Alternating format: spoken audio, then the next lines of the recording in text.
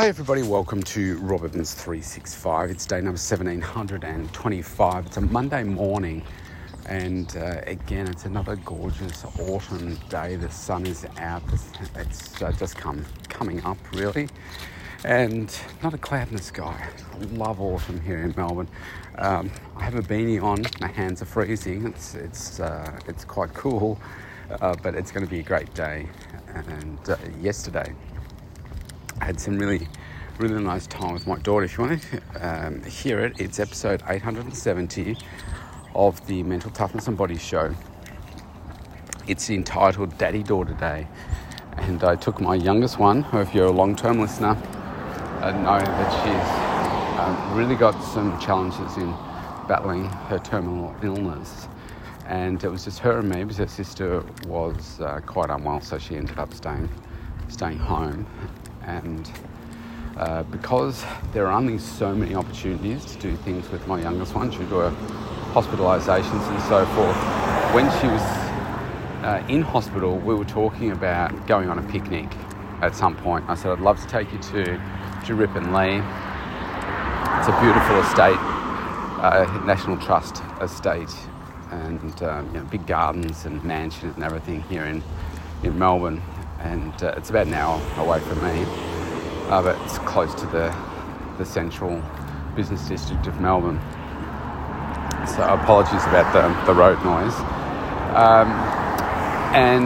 So we went there, and what she wanted to do was, in preparation for the picnic, she said, Dad, I want to do a really fancy high tea kind of thing. What are some of the things that you would like? And so we spent so we went yesterday, Sunday, and we spent Saturday getting the shopping list together. She did most of the work.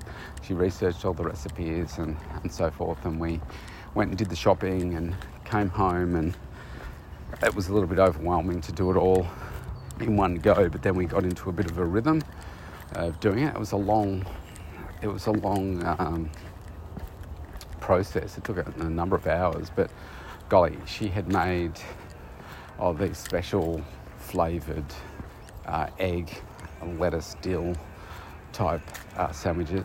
She made these other sandwiches these ones were toasted, and they had roast vegetables on the inside of them. So she had roasted pumpkin, like thin slivers, and zucchini, and it had ricotta in there and some various herbs and onion and stuff, and they were really nice.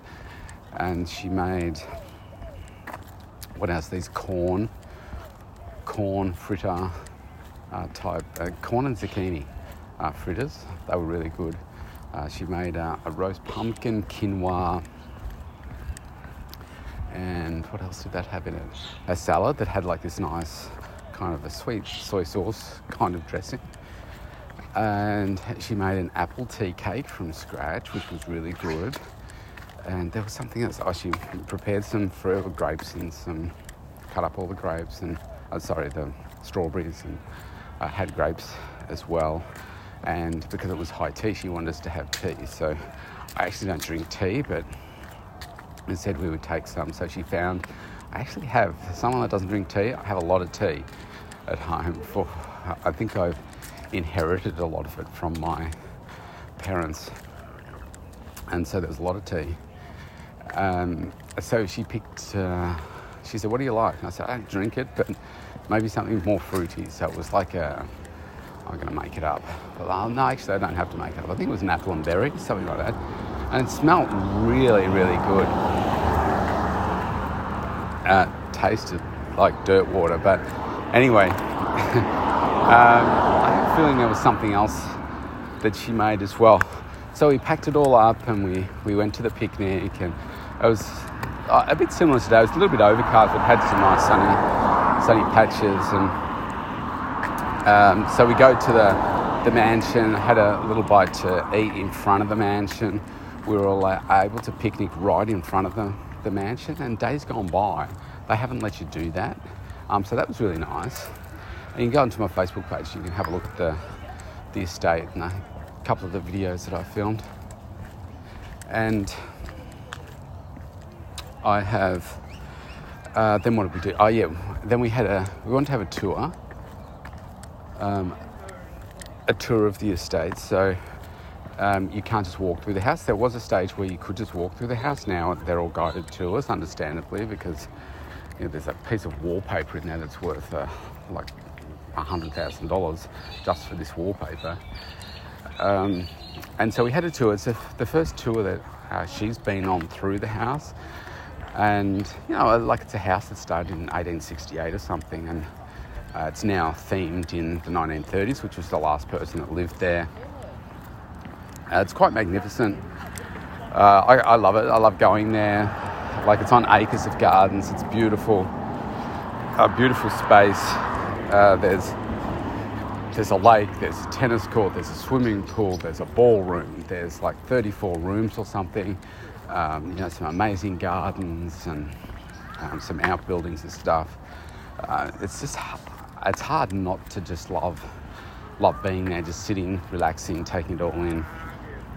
And so she had a really, really lovely time, and it was something that we did together. She really enjoyed it. On the podcast, we talked about things that she really loved, and what I love about the estate. And it is a place where I just take special people in my life there, because it's I don't know, I remember Mum and Dad taking me there, mainly Mum really, but it's just a really special place. And having said that, there's a caveat. So maybe 6-7 years ago, I used to be on eHarmony dating site. I had a number of clients, that's a number. I had 2 clients that had met through eHarmony and got married, and I said, you got to get on and try it. And they worked on me for about 6 months, and then I finally bit the bullet. And so I think I only ever went on 2 dates. It was a horrible experience. And this particular lady, I decided that I would take her on a date to a picnic to Ripponlea, and it would just happen to be on Valentine's Day, because that was the Saturday that we could make work or whatever, or a Sunday. And she was really horrible to me. But anyway, it's always a nice place. So yeah, I'm not taking any more first dates there if I ever get in the dating scene again. Because she just did not appreciate it. I think she reached out to me years later and said, do you remember me? And you took me to some old place, for a date. I was like, okay, nice memory, thanks very much. Anyway, so it's a special place where I like to spend time. I wish it was closer, to be honest, because it's such a nice place to visit. So that's what we did, and we just had a really nice time. But this week's going to be a tough week for her and for me. I've most likely will need to take her to the hospital. It could be today, it could be tomorrow. I would say definitely by Wednesday that she will need to go. And we go back to the drawing board again, back to the start. And making progress is just so difficult. Sometimes it's just hard to know what to do, but what do? You've got to keep focusing on what's possible, keep tweaking your understanding, keep tweaking what it is that you've got as a solution. Like I can't tell you the specific details of what's going on for her to protect her privacy, but let's just say that you put in place a plan to help achieve a certain outcome, and if that plan is being sabotaged and you don't know it, you just expect that things are happening or whatever, then when you find out for some reason, and it's normally not through a thorough investigation, you normally find out by virtue of some just thing on the side that's kind of happened. It's like, hang on, what's that? And it's like, well, that leads to that. And it's like, oh, you're joking me. And you think you've put something foolproof in place, and yet you find that you're the fool because of, whatever's happened. Really, really challenging. And so you think, okay, well, it's not about blame, it's about solution. So what do you do to fix that? It's almost like I'm walking past houses now and it's not raining, but and think about a leaky roof. You can say, well, okay, you're in, it's pouring down with rain, and you're inside, you're not getting wet. But all of a sudden you start to notice that there are some, a wet patch on the roof or something. Oh, what's that? Then you give it a bit of a poke and all this water comes through and you realise that maybe there's a cracked tile, or I'm walking past a tin roof at the moment. Maybe there's a hole in the roof, or maybe there's a seal in the roof that is not sealing quite properly, because water does have a way of finding its way into a hole. So you find that you've got to plug the hole. And so you plug the hole, and then next rainstorm, you find that, oh, there's another wet patch over here. Or the same one is there again, and it's like, oh, that fix didn't work. Okay, let's try something else. Let's put more silicone on it, or whatever the issue is. Then you find it's somewhere else, and then ultimately you find that, well, actually, that's not the problem. We need to replace these tiles, this sheet of tin, whatever, because there's a bigger problem at bay here. Then, something else happens, and you find that, well, actually it's the gutter that's overflowing and it's coming under that way. It's not the tin, it's coming up that way. And so you're constantly looking for, all right, do you know what? We just need to replace the whole roof, or we need to replace that whole section of gutter, or we need to do this, that, the other, because these temporary fixes are just that, and it's not solving what it's going to be an ultimate fix for what's going on here. It's tricky.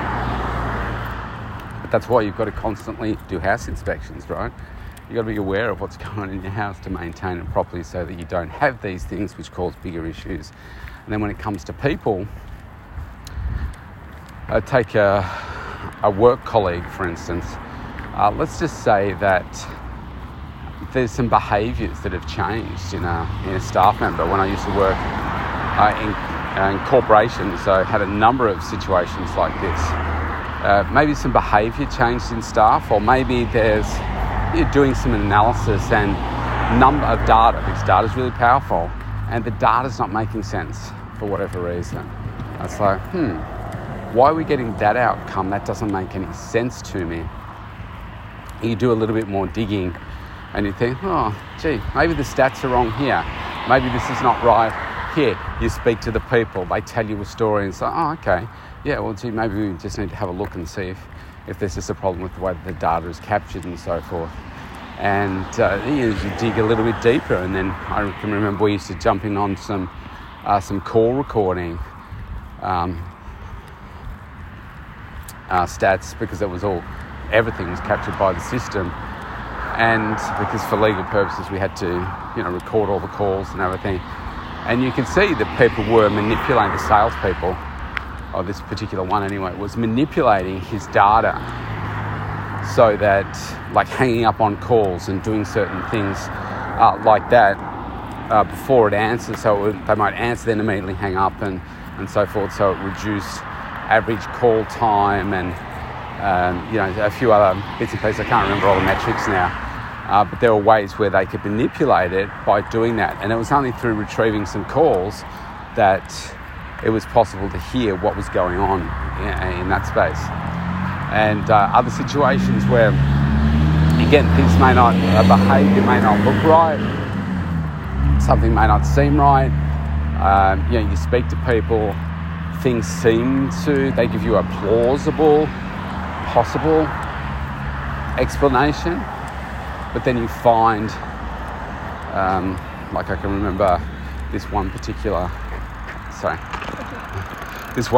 fraud where we uncovered it by observing an unfolded piece of paper. And you think, what? What are you talking about? Well, we discovered that there were these series of invoices that were being paid that they didn't have any creases in them. And if you think about it, this is back in late 90s, early 2000s, the only way invoices got paid in those days was a letter. Invoice came in from the provider in an envelope, folded, and then it was paid, opened and sorted and paid.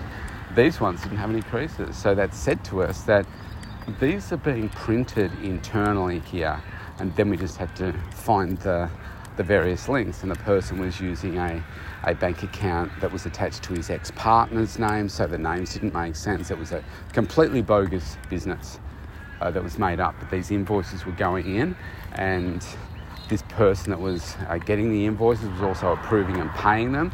So we identified another fall down in the systems there, that one person should not be able to do that. So it was interesting.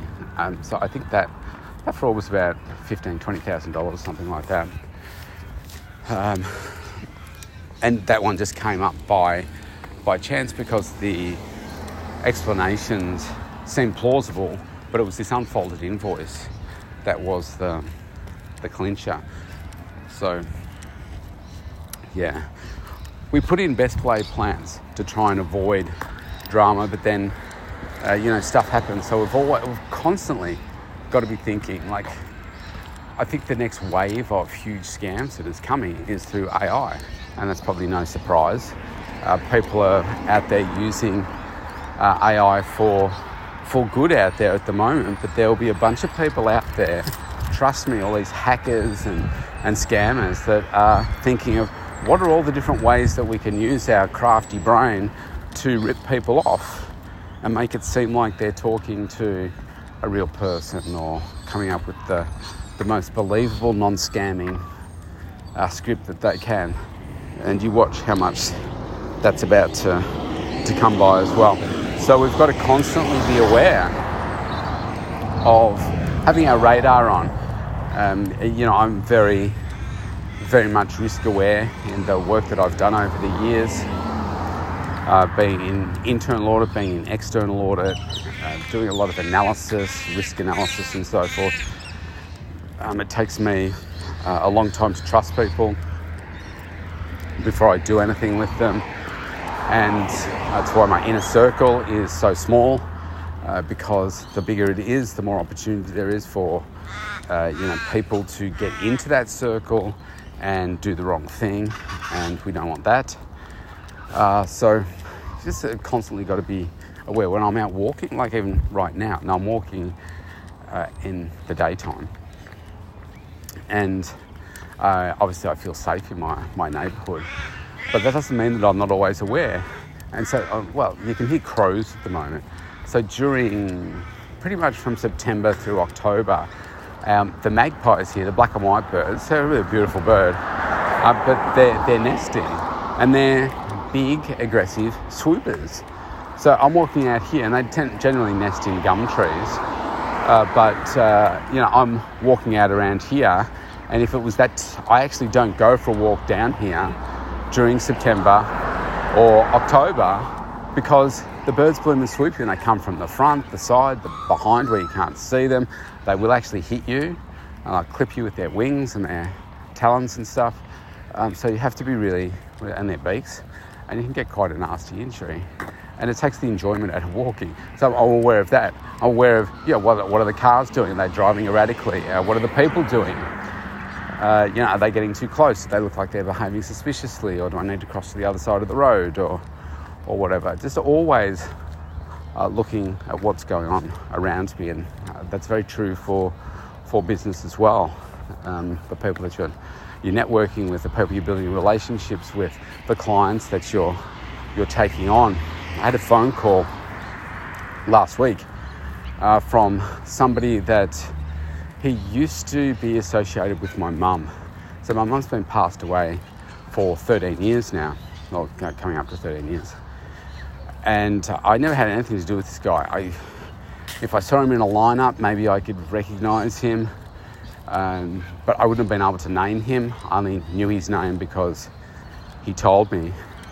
And so he rings me, and he's quite emotional and so forth, and said to me that, why he was calling, and well, he actually didn't really say why he was calling, but then kind of got to the point. And so the whole time I'm thinking, what does this guy want? Is he trying to scam me for money or whatever? He's telling me how bad things were for him, etc. And I'm like, do you know what? This is the thing about running a business. I suppose people can know where your business is and know a lot about you, because there's a lot about me online and what I do. And he said, I've been having a look at, researching you online, and, I've finally been able to track you down. And I'm like, why? And then when he told me why he was calling, I'm like, do you know what? I said that it was something that he had said that he would do for mum 13 years ago. All right? And I said, do you know what? I said, if you hadn't called, I said, I wouldn't have even known that was something that you had, say, promised mum to do. And then he was telling me all the reasons why he couldn't do it. And I said, look, I said, take it off your plate. I said, don't worry about it. I said, no one's expecting you to do this. I said, I don't want you to do it. Just take it off your plate and just, let it be. And then he started to go on to another bit of a rant and was say, oh, look, I'm not asking for money. It's like, I can see where you're going with this. And so I ended up just, kind of shutting the conversation down. And, I don't need people like that harassing me in my life. I've worked so hard to make sure that I only spend time with people that I want to. And that's the same when it comes to the clients that I work with. I ask them 12 to 13 questions establishing whether this is somebody that I want to be working with, because people can just assume that the decision is all theirs, that they'll be like, I'm going to pay you, I'm going to work with you, so you'll work with me. And I'm like, well, do you know what? I don't think you're a good fit to work with me. I've only ever sacked 2 clients. I have not taken on, I remember one guy came in one day and he was supposedly a very successful business person. Of course, you don't see the numbers, but people talk a big game. Was pretty much retired now from that game, and wanted to have a big change for his health. Wasn't like overweight or anything like that, but he wanted to have a big change in his strength, his wellness, and energy levels and things like that. He didn't want to change anything to do with his food, and he was getting quite aggressive towards me about the approach that I have with my clients. And I said to him, look, I have a proven track record. What I do is based by science. So everything that I'm doing is based on science too. I said, look, to be honest, I'm not somebody that you can work with. I said, you're telling me that you want to achieve this particular outcome. I will help you achieve that outcome, but the way that I achieve that outcome is this way. You're telling me that you want to do this part, but you're not going to change this part at all.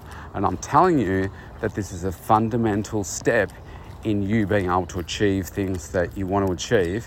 And this is the only way that I work with people. So what we're going to do is get things going. You're going to be frustrated that why aren't things happening? And I'm going to say to you, it's not working because of this reason. And it's the reason that you're saying you're never going to change it. So how can we work together? We can't. So I do think that it's best that you, go and find somebody that's going to support the way that you want to, you want to live. I said, what you're saying, I fundamentally disagree with. And he didn't really like that. But I wasn't going to waste my time because this guy was an energy zapper. A real sapper, I suppose is a better term for it. Yeah, anyway, we have to constantly evolve, constantly learn, constantly be aware of our surroundings, pivot where necessary, find different solutions, better solutions, and just keep on moving us forward. Again, it comes back to what I talk about quite regularly, progress. We've got to progress. All right, so that's me out for today. So I was going to make this a shorter one, and then I ended up getting on a bit of a rant there. So anyway, all interesting information. I'll stay safe and stay healthy. I'll see you tomorrow.